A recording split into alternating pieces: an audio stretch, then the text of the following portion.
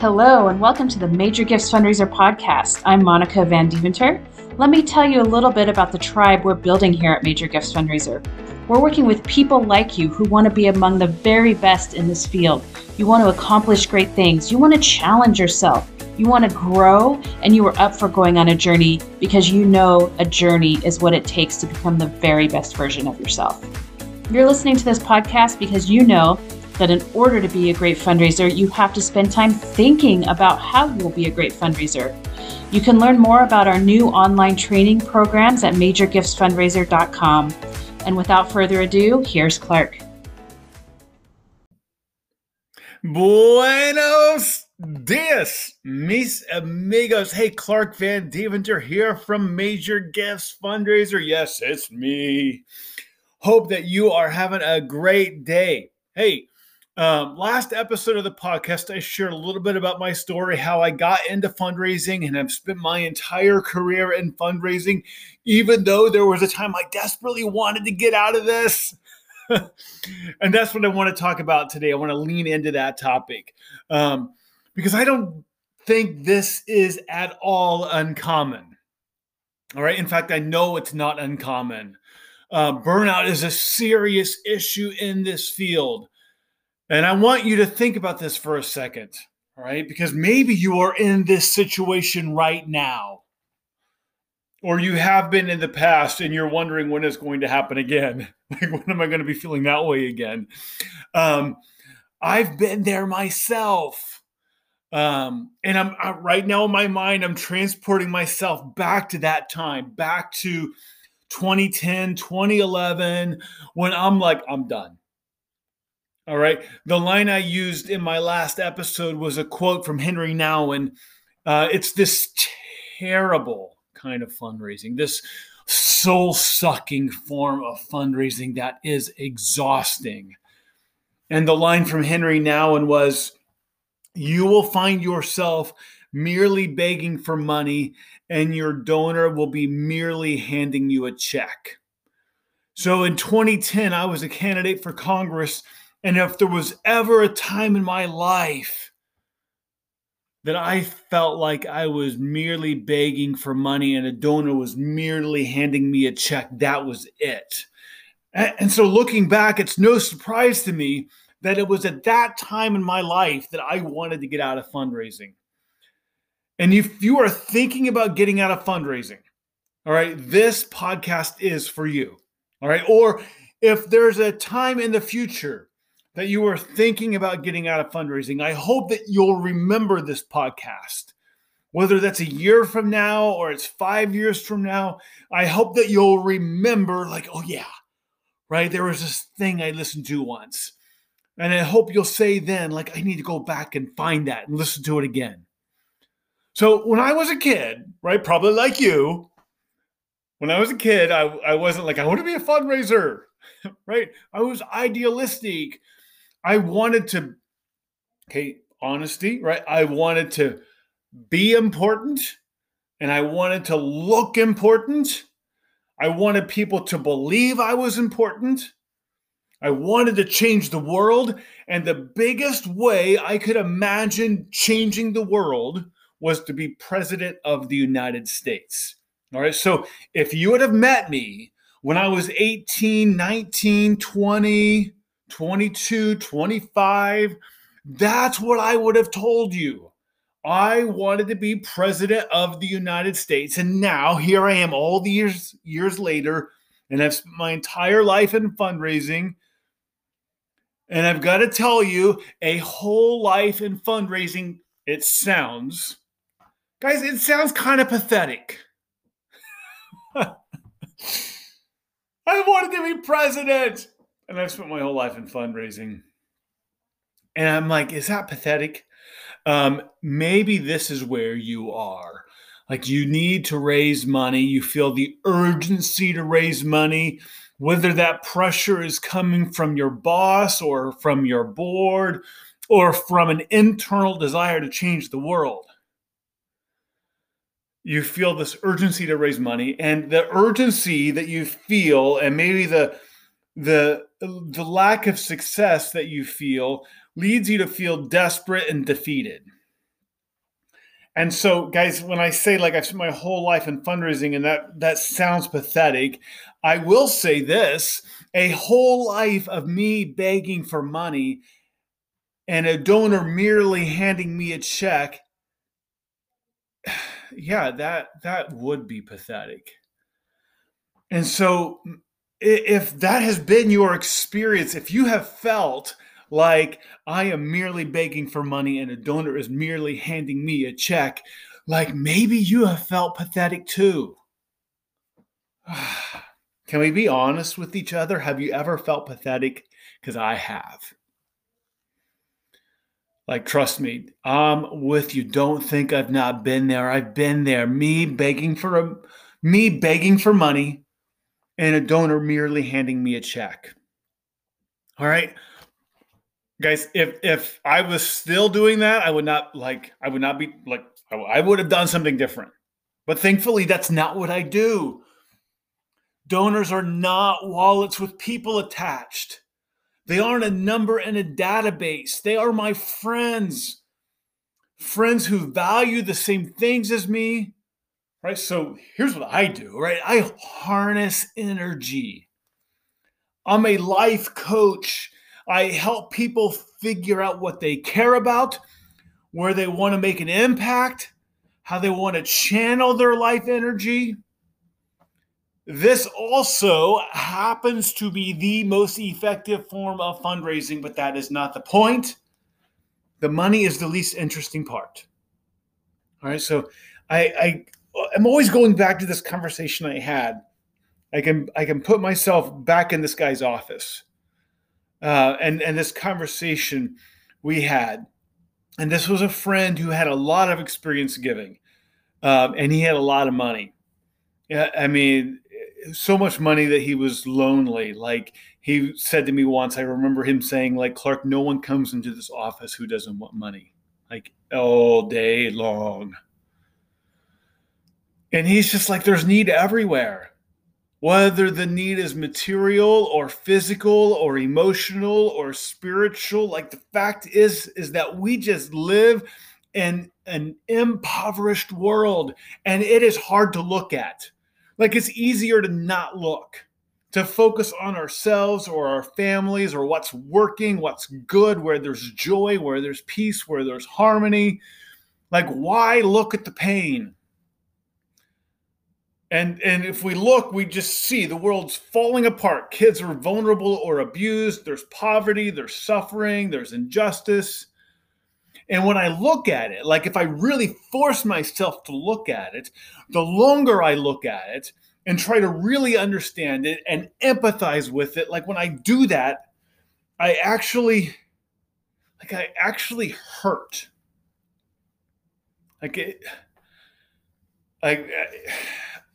Maybe you've practiced your empathy muscle, right? And you can feel it. And so my friend said that the deeper he gets into this, dealing with poverty, whether that is internal poverty or external poverty, and that's a whole other conversation we could have sometime, internal poverty and external poverty. He said that the more he realizes that we are giving to save ourselves, that the materially rich show up thinking that we need to do some saving, only to find out that it is we ourselves who need to be saved. All right, so he's saying this, right? Like, Clark, we show up, I show up, that's what he's saying, right? Like, thinking that we need to do some saving, only to find out that it is we ourselves who need to be saved. And as he said that, I'm thinking about this poem by the English poet John Donne. No man is an island entire of himself. Do you know this line? Like from Senior English, right? No man is an island entire of himself. Each man's death diminishes me, for I am involved in mankind. Therefore, sin not to know for whom the bell tolls. It tolls for thee. Like, I love that line. Sin not to know for whom the bell tolls. It tolls for thee. It tolls for me. If there is poverty, if there is suffering, if there is injustice in this world, that is my poverty. That is my suffering. That is my injustice. Right? This is Charles Dickens in Christmas Carol. Right? You know the scene, right? Ebenezer Scrooge is with the ghost of Christmas Present, and the ghost of Christmas Present brings Scrooge to these children. The boy is ignorance. The girl is want. All right, so you may have seen one of the films depicting these characters, right? Or you've seen a performance. My wife and I used to see an amazing performance of Christmas Carol in San Francisco every Christmas season. Gosh, it's been like 4 or 5 years. We took my kids to go see it. I want to go back every year, right? We love it. We have a Dickens Christmas village set up in our home every Christmas. I read Dickens Christmas Carol almost every year. I've probably read it at least 15 of the past 20 years. And the language Dickens uses in this scene is so vivid. All right, listen to this. They were a boy and a girl, yellow, meager, ragged, scowling, wolfish, but prostrate too in their humility. Where graceful youth should have filled their features out and touched them with its freshest tints, a stale and shriveled hand like that of age had pinched and twisted them and pulled them into shreds. Where angels might have sat enthroned, devils lurked and glared out menacing. No change, no degradation, no perversion of humanity in any grade. Through all the mysteries of wonderful creation has monsters half so horrible and dread. All right, and you know the scene, right? There's this boy and this girl, ragged, disheveled, ugly. And Scrooge says to the ghost, remember what Scrooge says to the ghost? He says, "Are they yours?" And the ghost barks back, "They are man's." They're not mine. Like this ghost is saying, they're man's. Right? They are mine. All right, so this is the reality. This is the backdrop that you and I enter into. All right, and here it is. Here's the temptation. All right, this is the moment. This is where it is so easy to grow resentful of our donors, to grow entitled. Because you are likely listening to this podcast. You are in this field. You work for a nonprofit. You are a fundraiser because you get this. You believe it. I am speaking your language. This resonates. And you believe that this boy, ignorance, and that this girl, want, you believe that they belong to each of us. You believe that each man's death diminishes you because you are involved in humanity. And the temptation that you now have is that you want to grab your donor by the lapels and say, "Why don't you get it?" And you feel like people ought to give you money, like they should be giving, and you resent them when they don't. And you get very transactional. And pretty soon, you find yourself merely begging for money, and a donor is merely handing you a check because you are no longer involved in the work of connecting them to this life-giving work, this redeeming and reforming work. But instead, you are treating them like a wallet with a human attached. All right? Forget about the money. That's my call to you today. Forget about the money. It's not about the money. All right, now, this is where you expect me to say it's about the relationship. All right, but it's not really about the relationship either. The relationship is not the point. Like, can you imagine if I were meeting with a donor and the donor says, like, why are we here? And I say, the relationship, right? Like the donor would think I was crazy. The relationship is not the point. It's not the central thing. Even with my wife, right? Like the relationship is not the center thing. Like we are both looking together towards something. We are oriented towards something. We have a common mission and vision, shared goals, right? I love this. When I was in high school, I remember this quote, Antoine de Saint-Exupéry, right? Like this is the guy who wrote The Prince, right? And I remember reading this quote from Antoine de Saint-Exupéry when I was in high school, and never forgetting this quote, right? Where he says that love does not consist in merely gazing at one another, but in looking forward together in the same direction. And so my donor and I aren't merely just gazing at one another. We are looking forward in the same direction. We are in a relationship, but the relationship is not the point. It's not the center, right? We are looking towards something together. And the gift that we have all been given, all right, whether you are in the position of asking for money or you are in the position of giving money away, the gift that we have all been given is the opportunity to be redeeming and reforming influences in this broken world where there is poverty and suffering and injustice. All right, of course I value the relationship. Yes, my donor is not a means to an end. My donor is not a wallet with a human being attached. I value the relationship, and we are in this together. And in relationship, we are striving together to realize our shared vision, working to accomplish our shared mission. And I love my donors. And loving my donors is easy, right? Like loving my enemies is hard, but loving my donors ought to be easy because we have a shared vision and we have shared values, and shared values are the great basis for a relationship. So I've given my life to a cause. I wake up every morning thinking about it.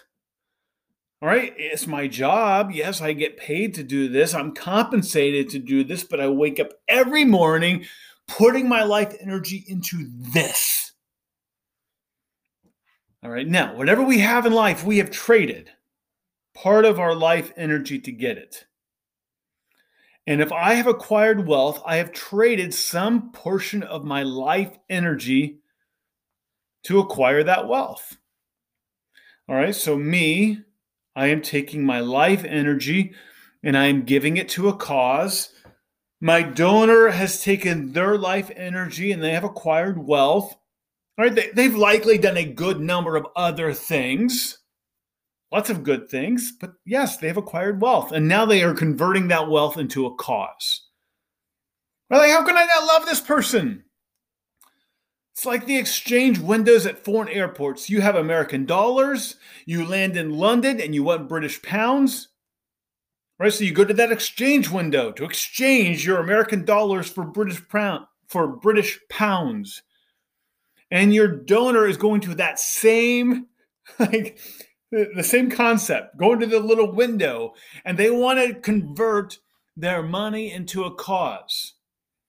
You are both, you and your donor, are now throwing your life energy behind the very same thing. Right, and that is beautiful. Which is why many of the deepest relationships I have in my life have been with donors, because we care about the same things. We are giving our lives to the same things. And so the first thing I feel when I think about one of my donors is gratitude. All right, so at Major Gifts Fundraiser, we help organizations set up systems to thank and steward their donors. All right. We want you to be great at this. Like nobody should ever outthank you. And I think that these systems are super important. But that's not what I'm talking about here. Systems are great. They're important. We can help you do really well with this. All right. But that's not what I'm talking about here. This is about real, genuine, deep from within you gratitude. And if you don't feel it for your donors, like you need to do some soul searching. All right. So yes, systems, processes. Yes. But gratitude. All right. Gratitude. This is where we need to focus less on what we do and more on who we are. And remember this because this is crucial. Nobody, all right, I want to stop you in your tracks right now. I don't want you to grow resentful. I don't want you to grow entitled. Nobody is obligated to give you money. Nobody should give. I don't care if they have it and what you're asking for is so little. Nobody owes you. So if they are giving to you, to your shared mission and your shared vision, then the result should be gratitude. Thank you. All right, like sincerely, genuinely, bottom of my heart, yes, thank you, like gratitude. And if you've come to the point where you don't feel it, you don't feel the gratitude that I'm talking about. Don't let me beat you over the head. I hope you don't feel that way. I don't want to beat you over the head. All right. There are moments when we don't feel things, when our hearts are all blocked up. All right. And if that's you, please send me an email. All right. If you want to be engaged in life-changing and world-changing work, and you want to connect people to this work, but you're not feeling it. Like you intellectually buy into this, but you're not feeling it in your heart, email me. All right. I'd love to connect with you one-on-one. Email is clark@majorgiftsfundraiser.com. Hey, I would also encourage you to enroll in our course, The Noble Call of Fundraising. You can enroll and start your journey today, and it's only $95. If you enroll now, you can join one of our upcoming mastermind groups and join 2 free coaching calls with me. All right, so you get access to the course, The Noble Call of Fundraising, which is a beautifully produced online program.